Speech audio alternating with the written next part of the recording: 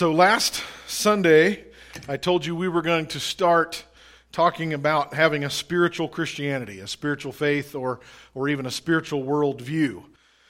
And it's not too much different than what I've been talking about for the last year, but just a little angle change in direction. Faith is the foundation of absolutely everything that we do. So we're going to talk about faith to engage what Jesus called the kingdom of heaven, or the kingdom of God. And I read you the scriptures of what Jesus said, that the Father requires us to worship in spirit and in truth. And I think most American evangelical churches, we have the worship in truth down, even on the issues that we might debate doctrinally. You know, if you're an evangelical Christian, you pretty much know that Jesus is the Son of God and He's the only way to salvation, and that's what matters.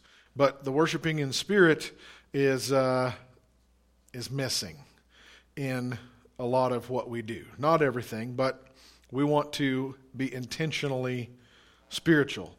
The scripture said that in the flesh we cannot please God, but we know that in the spirit we can. So I told you we were going to talk about spiritual Christianity, how to be filled with the Holy Spirit, how to hear the voice of the Holy Spirit, about our traditions and rituals like communion and baptism. How are those spiritual activities? Tongues and miracles and healings and angels and demons and heaven and hell. We're just going to spend a long time going through what the Bible says about these things.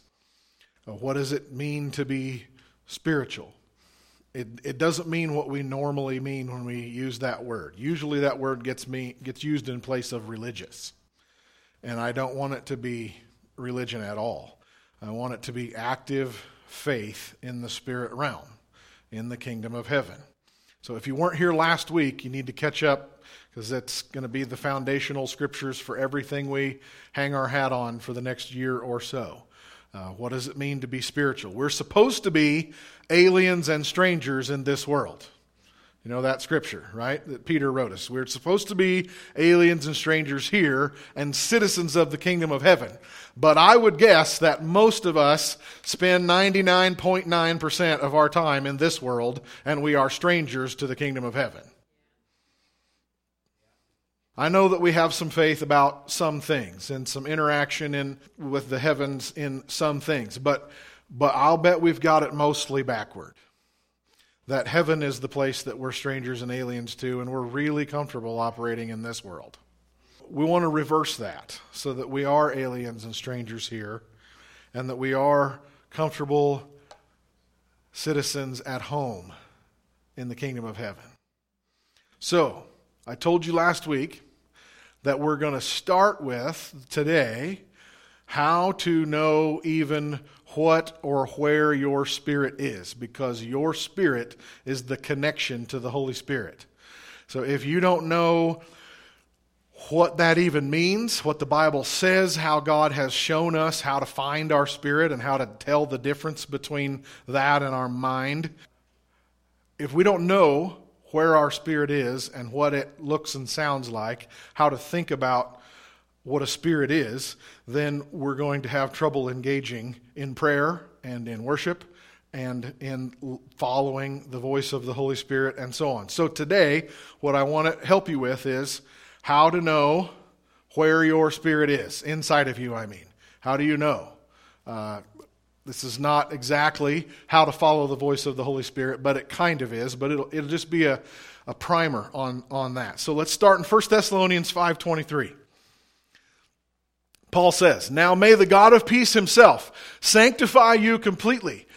Sanctify means to wash you clean and make you holy. "May he sanctify you completely, and may your whole spirit, soul, and body be preserved blameless at the coming of our Lord Jesus Christ." Did you know that you have three parts? You are a trinity just like God. You have a spirit and a soul and a body. This verse says so.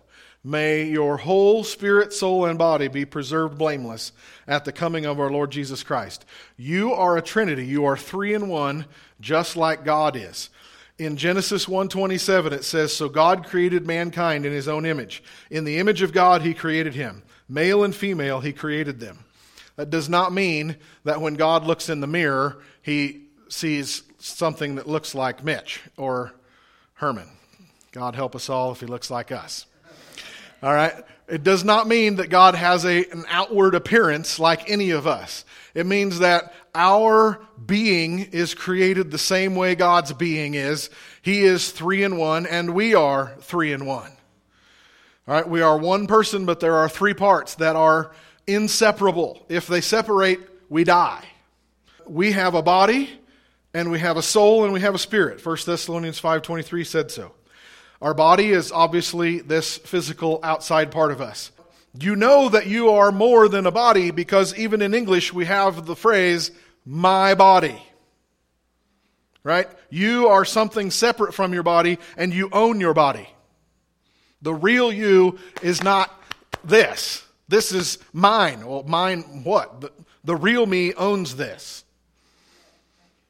I own it like I own my car or my house. It's mine. This is not me. This is mine. Right? And in every language, we refer to the body as something that we own or something that we live in. It's not the whole complete us. So we have a body and we have a soul. The Bible word is soul. The psychological word for that is self or ego. Ego in common English gets dumbed down to just mean our selfishness and our arrogance. But ego in the terms of Freud means your self or your being. So the Bible word is soul. It corresponds to our self, our mind, our personality, our will, our emotions, our memories, our thoughts, our motivations, our imagination, and our desires. Everything that makes you, you is your soul. And then you have a spirit. In the Bible, the spirit is always represented as breath. In fact, the word spirit means wind or breath. It is the breath of life in you that comes from God. It is what makes you alive. Your spirit is your life force. It's a breath of life. It's fire. It's the living part of you that is eternally alive. The Bible also uses the word heart interchangeably. The word heart in Hebrew, when we read our English Bible in the Old Testament where it says heart, the Hebrew word is bowels. And it means the deepest core part of you. It doesn't mean your large intestine. It means the deepest core part of you that is the furthest inside. That's your spirit. Okay? So you have a spirit, a breath of life, you have a flame, you have a fire in there, a living being. And in common everyday English, it is accurate to refer to the spirit as our conscience. Conscience is a Bible word, and it is synonymous with our spirit. It is what keeps our body and our soul in check when they want to do things or not do things that they should or shouldn't. Your conscience is, in a broad sense, the voice of your spirit. So 100 years ago, there was a French author named Georges Bernanos, and he said, "Souls, one almost blushes to write this sacred word today. For millions of imbeciles, it is only a vulgar synonym for the subconscious, and the subconscious must remain under the control of the psychiatrist." It's probably pretty easy for you to imagine your soul because that's your mind. When you are laying awake at night in the middle of the night, thinking whatever you're thinking, that's your soul. That's your soul operating. All right, but I would guess that a lot of us are really unsure as to what the difference between that is and my spirit. I'm not exactly sure what the difference is. So I'm going to tell you that you know more of the difference between your body, soul, and spirit than you have given thought to probably. When I talk about spirits and souls today, I'm not talking about psychiatry or psychology. I'm not talking about chemistry. I'm not talking about genetics. Although I deny none of those, they're all real. And somehow our spirit and our soul are connected to our genetics. I don't know how to explain it. I'm not here as an expert on that. I don't deny psychology. I don't deny the chemistry that goes on in us. But souls and spirits are real. That's my expertise. That's what I'm here to tell you today. I'm not saying that a surgeon could go down in here and find a spot where your soul lives. Psychiatrists and scientists for a couple hundred years have done experiments trying to find where in the brain the mind is, and they cannot find it. We know absolutely there's a brain-mind connection, but the mind does not live in the brain. That was established 150 years ago when they actually used to take the cap off people's skulls and put electrodes in their brain while they were awake and then run all sorts of tests. And it's how they've mapped out the brain lobes and areas before CAT scans and all that sort of stuff. I'm not denying psychology or chemistry or genetics, but we are spiritual beings. I would guess you sort of, kind of agree with that, or you wouldn't be here. But as I said last week, Christianity is not about being good people and going to church. It is about being one with the Holy Spirit of God. It is about being filled with Spirit and having interaction with that Spirit. So we're supposed to be a spiritual people. And I told you last week, your eyes and ears have got to be turned on. The example I use is this room is full of radio signals. All the radio stations, all the cell phone calls in this entire valley are in this room. But you can't hear them because your tuner isn't on. If you had a tuner that would tune in those frequencies, you would hear them. And this room is full of the glory of God. There are angels in this room. There might probably even be a few demons. You've got to tune in to see the glory of God. So I'm here to tell you how to identify your own spirit within you. And I'm here to tell you, you know more about this than you think you do. It's a lot simpler. It is a mystery, but it's simple. Everything about God is simple. It's not easy, but it's simple. You know the difference. You know more about that than you think. When your body decides it would like a second piece of pie, and then your mind says, do you really want to do that? And with me, that's my wife that says that. My mind rarely says that. My mind is like, yeah, go for it, bitch. Second piece all the way. All right, okay, but your body has a desire, and maybe it's a voice, if you want to call it that, or there's a temptation or an attraction or whatever. Your body wants that second piece of pie, but there is a second part of you in there that says, let's not do that. You can feel the tension that there's more than one part of you. Hello? Because there's two competing desires in there. If your alarm goes off early in the morning, your body says, hey, let's hit snooze. And your mind may kick in with all of the things that you need to do. And so your mind is saying, no, we need to get up. We got a busy day. Let's go. And your body's like, I'm not moving. Right? So you feel that there are two parts of you in conflict in moments like that, right? That's your body and your mind actually having a discussion, or in some cases, maybe it's an argument. Right? But your soul and your spirit can be in conflict when your emotions, that's your soul, your thoughts and your emotions and your desires and your personality, your emotions want to explode in a hot temper. But then your spirit, where your conscience is, chimes in and says, how about you bite your tongue this time? You know you should not say that, Mitch. Shut up. No, don't let that out.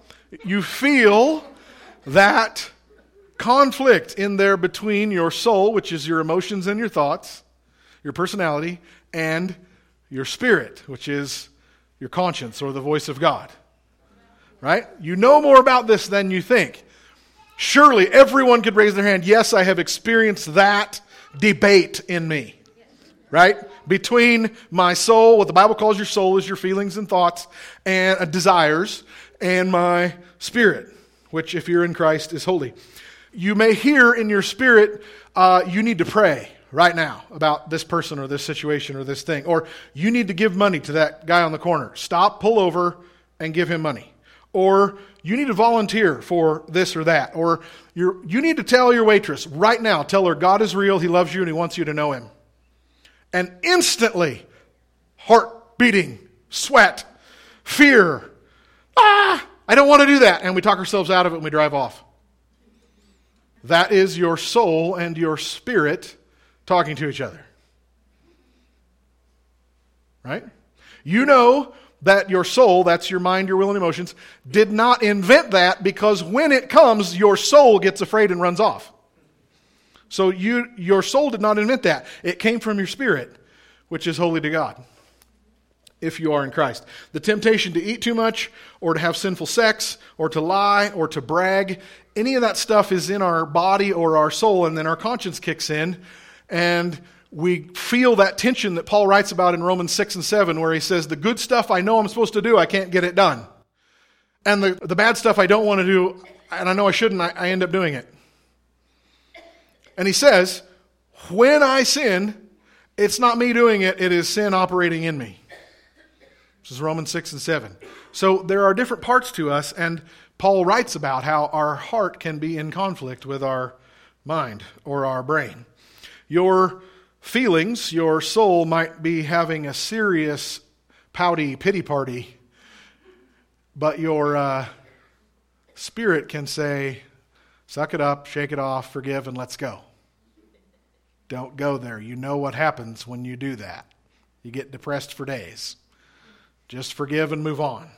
Hello? Maybe some of you, your spirits don't say that. Maybe your spirit goes right along with your soul and pouts. I don't know.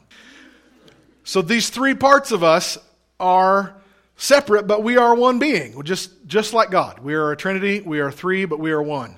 We're completely inseparable, and everything that happens in one affects the other two. What you eat can affect your moods. Right? What you put in your body affects your soul. It totally changes your emotions. If you're allergic to something or if you've had too much sugar, you know, those of you with kids, you know it does. Right? Hormones in your body change your soul. They create emotions, thoughts, feelings, troubles. Hello? What's going on in your body shapes your soul. Being tired creates moods and emotions. When our body gets tired, our soul is affected. Pain creates anger and fear. Are we not way grouchier when we're in pain? Our body hurting makes our soul, our personality, our moods, our emotions and things, makes all that change. And vice versa. Stress in your heart affects your body. Stress can kill you over long periods of time. The stress is not in your body, it's in your heart or in your mind. Right? You know that when your heart worries, there is a physical place in your body where that happens. You know, it's about right here. Seriously, my grandma, my mom's mom, died of cancer. She had a volleyball-sized tumor grow right here.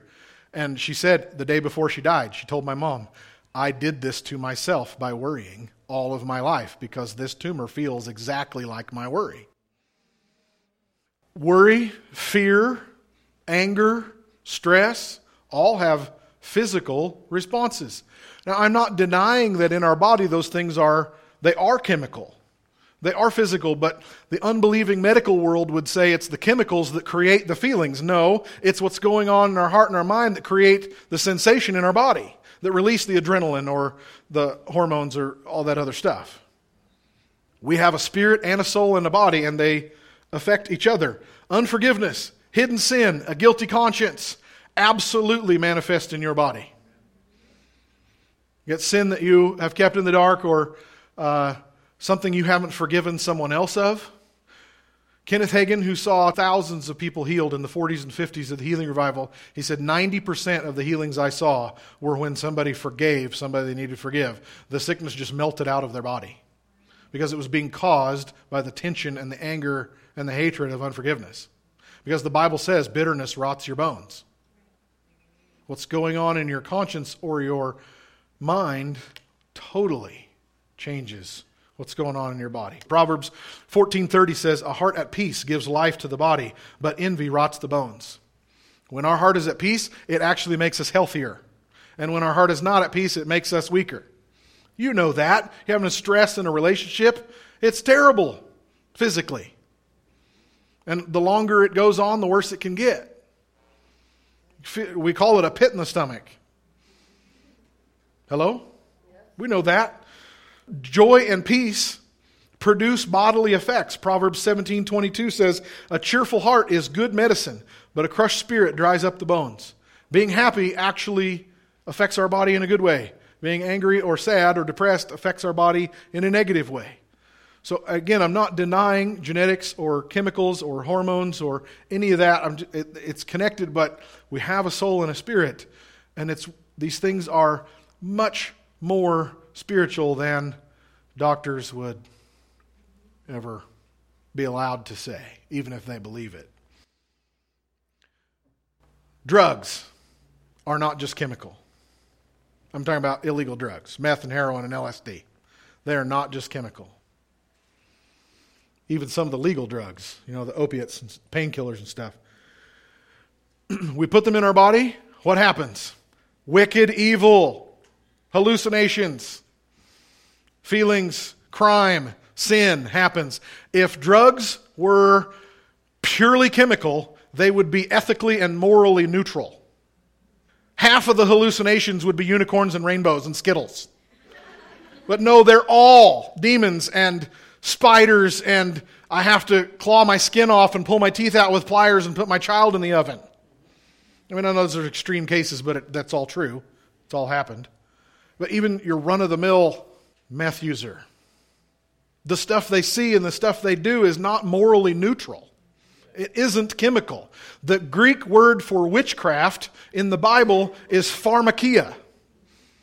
The word pharmacy, the word drugs means occult, demonic witchcraft in the Bible. So my point is what we do in the body affects our spirit. And it's real. I don't know that we can explain it, but we can see it. That it's true. Hard work in your body can make you tired. A hard relationship can make you emotionally drained and tired. But Proverbs 18 says, the human spirit can endure a sick body, but who can bear a crushed spirit? Well, then in the other direction, we have the verse that tells us we can have the peace that passes understanding. Your understanding, your mind and your emotions are freaking out because I got bills to pay that I can't pay. This sickness, the doctor just gave me some terrible news, or tragedy just struck my family, or I'm about to get fired from my job, or whatever. And your soul is a mess. But how many of you have experienced the peace that passes understanding? Your spirit can kick in. In faith, in Christ, your spirit can override all of that and say, soul, settle down. Be at peace. We can have peace and love that passes our understanding, because our understanding is this stuff is bad and I need to be worried. I need to be scared. I need to be anxious. I need to be depressed. I need to be angry. That's all in our soul, and our spirit, when it's in Christ, can override that, and you can have the peace that passes understanding. Have you known somebody, you know their situation in life, but they come to church and they're honestly smiling and worshiping the Lord, and you think, how are they doing that? How are they living through this situation? How are they forgiving what's being done to them? It's their spirit that is overriding soul and body and providing a lot of strength. So we are one, but we are three. We are inseparable. The three parts of us cannot be separated. They are so connected that they really are one. And if one breaks down, the other two go. We all know that our body can get old or diseased or injured. And when our body quits, soul and spirit go into eternity. But our soul can leave our body. What happens when our body is alive, not on life support, our body is alive, but your personality left? What do we call that? It's called a coma. It also happens to a lesser degree with Alzheimer's. Our spirit and soul body are one. They cannot be separated, but when they get separated, things don't work right. Our body can die, our soul can die, or be separated. And then sometimes spirit leaves. Spirit means breath of life. Sometimes people their spirit just leaves. The medical world wants to assign blame to everybody's death, and we're going to figure this out, and they just call it a heart attack or whatever. But really, I don't know if you figured this out, but a lot of times doctors don't know what they're talking about. They just want to say, okay, this happened or this has happened. But, my great-grandma Wright, when I was a boy, she was in her, I suppose, late 80s or early 90s. We found her on the kitchen floor, on her back, laying out straight with her arms crossed and a big smile on her face. She was gone. She knew something, her spirit was leaving. So she laid down on the floor and she was ready to meet Jesus. She was happy to go. You know, Sarah has an uncle who passed away years ago in his sleep. He got up to go to the bathroom or something real early in the morning, but at breakfast time his wife went in and he was just gone. He didn't have a heart attack or a stroke or anything. His spirit just left. He died in peace. You know, and that happens to a lot of people. Their spirit just leaves their body and their breath goes. Your body and your soul and your spirit are one, but they are separate. They are connected. But not just connected, they are so intertwined that it's hard to differentiate one from the other. What happens in one affects the other too. When one goes, you cease to be whole, and we call that death. Of course, they're all eternal, but they cease to end here. So how can we know the difference? How do we know what's what here? Let's go back to the scripture, Hebrews 4:12. For the word of God is living and active, sharper than any double-edged sword. It penetrates even to dividing soul and spirit, joints and marrow. It judges the thoughts and attitudes of the heart. The word of God, the scripture, the Bible, is what divides soul and spirit.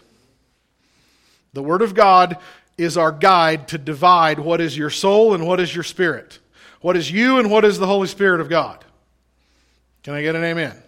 So you have a wild thought, or you have an idea, or you have something you think is the leading of the Lord. How do you know that's you, and how do you know it's God? I've told you this story lots of times. Years ago, I'm at the grocery store in Elgin. There's a guy popping cans in the return machine, and I get in my vehicle, and I have this thought come into my mind, a voice. I didn't hear anything in my ear. It's just a voice inside says, "Give that man $20." Instantly, I think, I don't want to give that man $20. I'm busy, I'm in a hurry, and I don't want to part with my money is really what it was. And I drove off. And before I got to the edge of town, I was sweating bullets because I knew I had disobeyed God. How do I know that was God and not just me having some random thought? Because me didn't want to do it. My soul, my thoughts, my feelings, my desires, my personality was greedy, selfish. I got to get out of here. Let's pull a Jonah. So it was God because I didn't want it to be real. Hello? So you can know God speaking in your spirit, the voice of your spirit is holy, and there's God in there. And how do you know the difference between you and God, the Word of God? Would God speak generosity? Absolutely. It's not going to hurt anybody. It isn't some rash decision like sell everything you have and move to Africa. Don't do that. Just, if you hear that, then get counsel, pray, fast. That's a decision. But giving a guy $20 on the spot is not something I need to analyze. I just need to receive it and obey. So when things happen that the you that's in there doesn't like, you can know that that's probably God as long as it's right and moral and ethical and holy and good and loving and forgiving and all that, okay? There's distinct parts, and they can have real conflict sometimes. So I asked permission to tell this story from Devin, but last Sunday night at our young adults dinner at our house, Devin and another young lady are talking about their experience at Bethel at the school, and that at Bethel there was a pressure to perform spiritually, to produce something. And that was the context of the conversation, and so Devin said that when it did come, when the baptism of the Holy Spirit come and she felt drunk, which is totally biblical, it's Acts chapter 2, when she began to feel drunk and overcome by the Holy Spirit, that she didn't like it at first because she said, I want to be in control of my emotions and control of my body and my mouth, and all of this is accurate, right? Eventually she learned to like it, right? And it became something that she knew was God. But how do we know that's God or an emotional reaction that I'm looking for and trying to produce? Well, it's because that's her soul did not like it. So she isn't manufacturing it. Right? The Word of God divides soul and spirit. The main test for me on what is God and what is not is, does my flesh like this and hope this is true, or am I in conflict with it?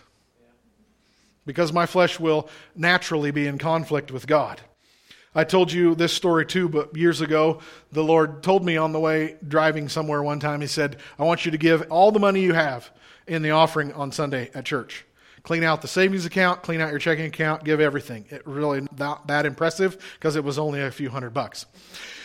But I talked to Sarah, asked her permission. Okay, we're going to do this. So we cleaned out our savings. We had some gold and silver coins that I needed to go get out of the bank. And I come in on Monday and Tony's in the office and I'm giving that to her.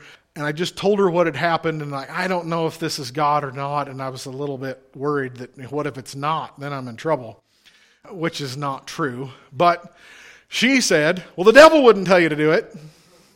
And that gave me a lot of peace, like, okay, the devil's not telling me to clean out my bank account and give everything, and I know that it's not me because I'm not particularly liking it.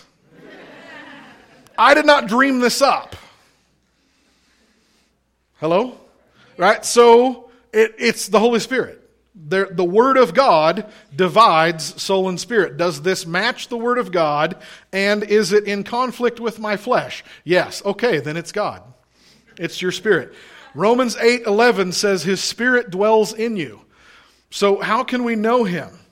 It's whatever aligns with the Bible and whatever argues with you. Whatever is contrary to your own soul. So the commands of God that your heart doesn't want to obey. We can know which one is God and which is not. Or maybe the Word of God says, Kirk, I love you and I forgive you and you're valuable to me. And our soul says, I don't know if I believe that. I don't know if God would forgive me. I don't know if He loves me. Which one lines up with the Word of God? The Word of God divides soul and spirit. Which one is the Holy Spirit? Which one is my soul? Whichever one lines up with the Word of God. He does love us. He does forgive us. I've told you this before, but for those of you who haven't heard it, again, years ago, I'm on my knees in the middle of the night at the couch praying, and God interrupts my prayer. How rude is that? I'm waxing eloquent to God, and He interrupts to say something. In the middle of my prayer on whatever random thing I was praying about, I have no idea, I hear this sentence, "You are not a disappointment." And instantly, I burst into tears. And then instantly after that, I think, why am I crying? And then I think, I'm crying because I believed that. My next thought is, I didn't know I believed that I was a disappointment. None of that was in my conscience. So I know it was God because I wasn't thinking about it. It produced an emotional reaction in my soul, and I had some trouble receiving it. So I didn't dream it up. Some of you are smiling and nodding. You understand this. So I didn't know that I thought maybe I'm a disappointment to God. Maybe He hasn't forgiven me. Maybe He only loves me because He has to. But He said, you are not a disappointment. I had no idea. My soul had a reaction to what the Spirit said.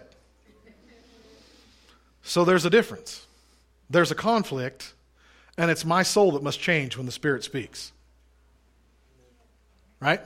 The Word of God divides soul and spirit. A year ago, June, I had a dream. Early in the morning, right before I woke up, a man appeared to me in a dream. I think it was an angel. I'll tell you more about why when we talk about angels. For those of you who are new around here, in 10 years, I have never stood up and said, an angel appeared to me. Okay, this isn't something I do regularly. If you got somebody that's seeing angels and demons every other week, you probably ought not listen to them.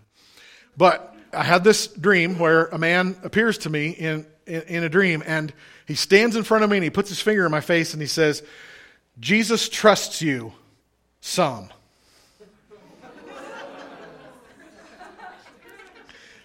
And then there were some other things that happened. I'll tell you more about it later. It was a really wild experience. And I woke up. Okay, angels appearing in dreams is totally biblical. It's all in the New Testament and the Old Testament.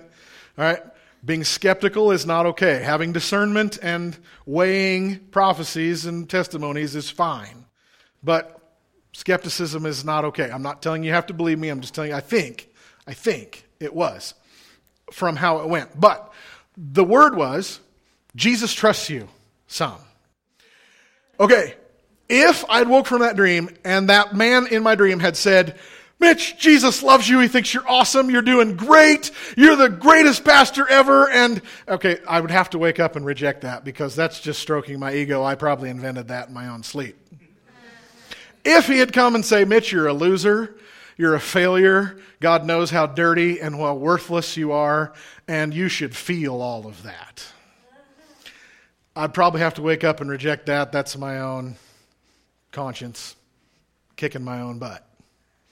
But I cannot describe to you how exciting and encouraging it was to be told that Jesus only trusts me some. I was so pumped when I woke up like, yes, I'm doing something right and I got a lot more to do right. Let's go for it. I cannot tell you how pumped I was that Jesus trusts me some. A little bit. Yes, great. Let's go for more. It was perfect because if it had been either of those other extremes, I totally would have thought I had to reject it because it would be coming from my soul. But because it doesn't match what my soul wants to hear, and it lines up with the Word of God, then it's God. When our conviction comes or our excuses are run over or ignored, when we're commanded to obey something that we don't like or don't want or don't look forward to doing, you can know that's your spirit talking. That's the Holy Spirit. It's your conscience, if you want to reduce it to that word. Romans 8:11, I think it's still on the screen. His Spirit dwells in you. 1 Corinthians 3:16 says, do you not know that you are the temple of God and that the Spirit of God dwells in you? 1 Corinthians 6:19 says, do you not know that your body is the temple of the Holy Spirit who is in you, whom you have from God, and you are not your own? Our body is the temple of God, and the Holy Spirit lives in here. I don't mean that a surgeon could go digging around in there and find a spot full of the Shekinah glory of God. We know that's not what it means. It's on a different dimension than the three that we live in. But the Holy Spirit does live in our body. We are the temple. And both Peter and Paul in 2 Corinthians and 2 Peter refer to their body as a tent that their spirit lives in, that the Holy Spirit lives in. So there is a tent that is a temple. It's called the tabernacle. There's a little model of it there in the back that you saw when you came in. We're going to watch a video right now for those of you who are maybe not familiar with the tabernacle. This was built during the days of Moses and Joshua. And they were nomadic peoples, so it was built to move around and set up in new places. Wherever the pillar of fire moved, they moved this tabernacle. But I want you to see the parts of the tabernacle and the furnishings and the things that went on in it. So the tabernacle had this white linen curtain fence around it that was put on, hold up by posts, and the gate was this. Everything is described in the book of Exodus. Had a gate there that they came through, and then this is called the outer court. There was a bronze or a brazen altar where they burned the sacrifices. Lambs, turtle doves, calves, goats were all burned on that altar there after they were slaughtered. That represents the death of Jesus. They'd have to put blood on what was called the horns of the altar. The next thing is what's called a laver, that basin right there on a stand. It's called the bronze laver. It was made out of the melted mirrors of the Israelite women. And it was full of water, and the priests would have to wash their hands and faces and become ceremonially clean before they went into the presence of God. This represents our baptism. And when you're in the laver, you are looking at your own reflection. It is for you to make sure that you are clean before you go in. Then the front room of the tabernacle is called the holy place. And there are 3 items in the holy place: the lampstand and the table of showbread and the incense altar. The lampstand was beaten out of one solid piece of gold. It had 7 lamps on it that were lit. The center lamp was never to go out. The other lamps were lit during the day when the priests were at work in there. The table of 12 loaves of bread representing the 12 tribes of Israel. They stayed there all week. The priests would eat them on Saturdays, and they would put out new fresh bread. This is the bread that David took from the tabernacle to eat when he and his men were running from Saul. Called the showbread or the bread of the presence. This is the altar of incense, right in front of the curtain that divided it from the most holy place. Every morning and every evening at sunrise and sunset, the priests would put incense on this altar and sing or chant a song of worship to God. Day and night, night and day, let incense arise. We just sang it. Revelation tells us that the incense is the prayers of the saints. Behind that curtain is the most holy place, or the Holy of Holies, where the Ark of the Covenant was. The lid of the Ark of the Covenant is called the mercy seat. There was 2 cherubim with their wings spread out. This is all exactly described in Exodus. And once a year on the Day of Atonement, the high priest would go in and put blood on the altar, or on the mercy seat on the lid of the ark. Inside the ark were the 10 Commandments, a bowl of manna that had been collected, and Aaron's rod that had budded. If you don't know that story, not have time to go into it, but Aaron's shepherd's staff budded and grew branches and leaves and blossoms and almonds. And they put that, God told them to put that in the ark. And on top of all of that, right on top of the mercy seat is where the pillar of fire rested. And on top, and it was visible all the way out of the tent and up into the sky where all the Israelites could see it. They used that tent for, depending on the timeline that historians have figured out, 300 to 500 years, from Moses until David began to prepare to build the temple, and then Solomon actually got it done. But the temple is built on the same design. It's not the exact same floor plan, but all of the same items and the same layout of the rooms and the outer court and all of that.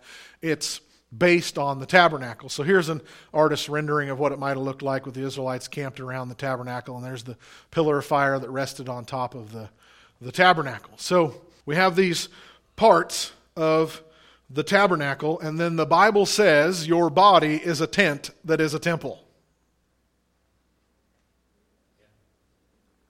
Let that sink in. Your body is a tent that is a temple. You are the temple of the Holy Spirit if you are in Christ. Your body is a tent. So, in the layout, the very specific chapters and chapters and chapters and chapters of exact metals and woods and colors and items where God said this is exactly, the table of showbread had to be on the north side of the temple, and the lampstand had to be on the south side of the tabernacle. It was exact measurements of everything. This is God describing us. This is God laying out for us who we are. The outer court that's connected to the outside world is your body. The holy place where worship happens is your soul. The most holy place where the fire of God is your spirit.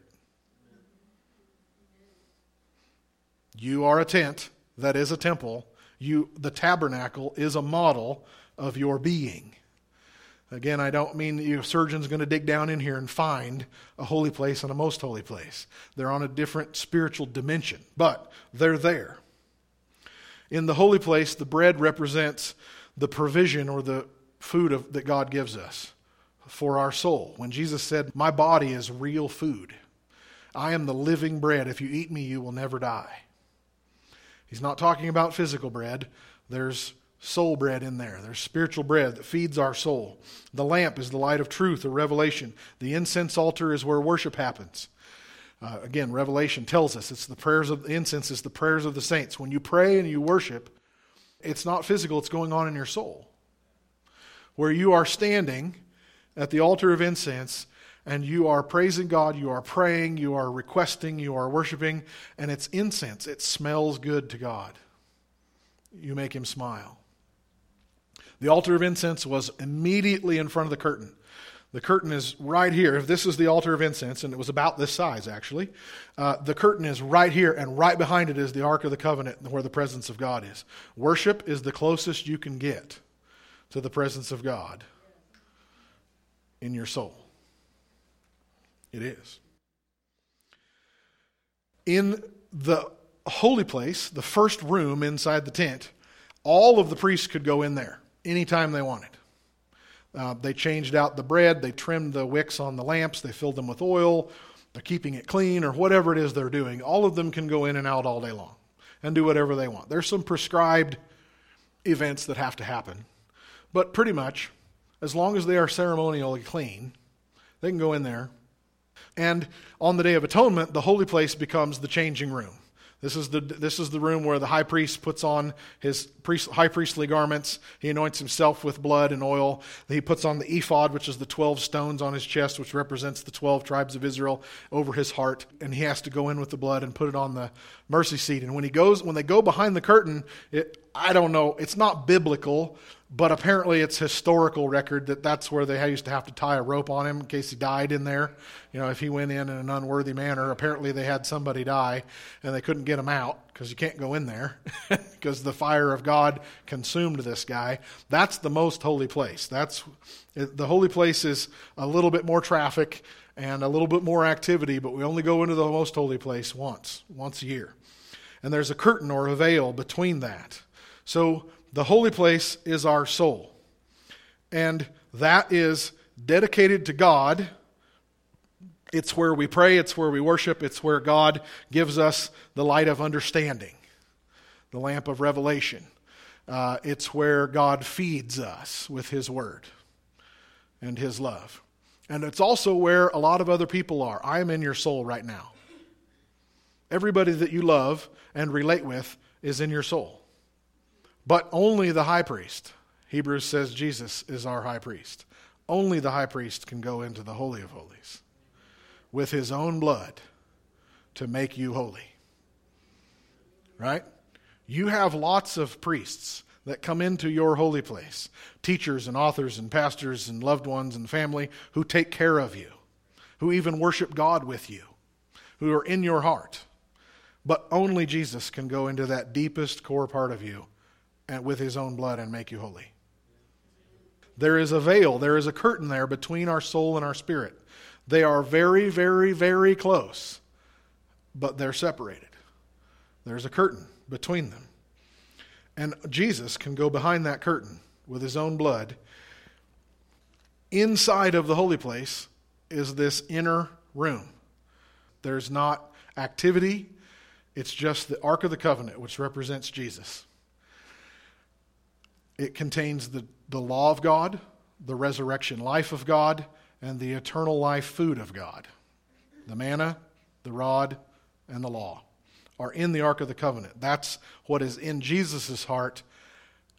And when you give your heart and life to Jesus, He puts Himself in the core, very core, deepest part of your being. Jesus moves in. And then the Holy Spirit lights a fire in your Holy of Holies. Proverbs 20:27 says, the spirit of a man is the candle of the Lord. The spirit of a man is the candle of the Lord.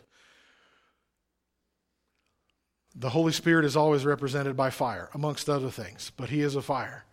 People who don't have Jesus, their spirit is dead. God told Adam and Eve, on the day you eat of the fruit, you will die. Their body did not die. Their mind did not die. What part died? Their spirit died. And people in the world, they're empty, they're lifeless, they have nothing to live for, they have no hope, no truth, they have no revelation. But when you came to Jesus, He turned the light on. He moved into your heart and He turned the light on. Even in Acts 2 on the day of Pentecost, what's it say? They had tongues of fire on their heads. They were human candles. Come on. Part of that is He had to bring His blood into your heart to make you holy, to pay for your sins. But then the Holy Spirit moves in over the mercy seat, and now there is a fire inside of you. A holy fire that burns with righteousness and passion and purity. God lit your candle. On the very deepest core part of you, He lit your candle. And the inner sanctum, the Holy of Holies, the most holy place in the tabernacle, is a picture of your spirit, where Jesus went and He put Himself and His blood and the Holy Spirit in there. And you are filled with the Word of God, the resurrection life of God, and the heavenly eternal life food of God. And only the high priest may go in there. Not even the people you love the most, who are you the most open to, that you trust the most and love the most. We cannot go into your spirit. We can go into your emotions and your mind, and that's what relationship is. Relationship is all in the soul, except your relationship with Jesus is in your spirit. And that place is purified with the blood of Jesus and the Holy Spirit fire of God. Fire is completely 100% pure. Nothing unclean can survive in fire. This is how you, if you have come into Christ, if you are in the Spirit, this is how you can be crucified with Christ. You can be dead to sin. You can be in the Spirit. When you screw up every day, somebody can be in Christ, a saved person who's truly in real faith for the forgiveness of their sins. They've asked Jesus to be their Lord. They've been baptized. And the Bible says when we're in that state, we have died with Christ. We have been resurrected with Him. That the old is gone, the new has come. That we have been made holy. But it also says that we have to be sanctified every day. We have to be washed clean. What part has to be washed clean? The stuff in the most holy place is never touched except by the blood of the Lamb. But out in the holy place, that stuff's getting washed every day. Our mind, our emotions have to be cleaned every day. Hello? They weren't born again. Your spirit was born again. Your soul was not born again. The Bible's full of instructions for you to put on the mind of Christ, to be transformed in your mind, to take thoughts captive, right? Your soul is being renewed, being sanctified, and your body hasn't died or been born again yet, but it will be. Right? It's your spirit that has been born again. So we can have somebody who is in Christ, they have asked for forgiveness, they have received salvation, they are born again, but you and I look at them from the outside like, that person is a mess. What? I mean, is that person even a Christian? The reason why somebody can be holy and clean and forgiven, but still be a mess is because the holy fire is there. In the deep core of their being, their faith is real. Their repentance is real. Their faith is real. But their soul, it's all a mess. It's all kinds of broken. And they're in the process of getting sanctified. That'll help you with you, and it'll help you be patient with a lot of other people too. It helps me be patient with you. You are clean. You are holy. Nothing unclean can exist in fire. Fire is the purest thing there is. The Holy Spirit fire of God in your soul makes you clean, in your spirit makes you clean even if your soul is messed up. But one last thing. That curtain that separated the ark from the altar of incense. The priest would stand in front of that incense and he would worship toward something he could not see. It was just a few feet away, but he could not see it. There was a barrier there. That's the curtain that ripped when Jesus was on the cross. Jesus tore that veil. That is his flesh. That opened up the door between heaven and earth. It opens up the door between our worship and the presence of God. The Israelites were worshiping something they couldn't see. We are worshiping something we are one with. And it opens the door between our soul and our spirit. If the two rooms represent our soul and our spirit, that dividing wall is gone. And your soul is holy. And God can inhabit not just your spirit, but your soul. And you can love, and you can forgive, and you can feel, and you can think with the mind and heart of Christ. There's not supposed to be a barrier between our soul and our spirit, because Jesus cut that. Again, the Word of God penetrates soul and spirit. Cuts that curtain in the temple.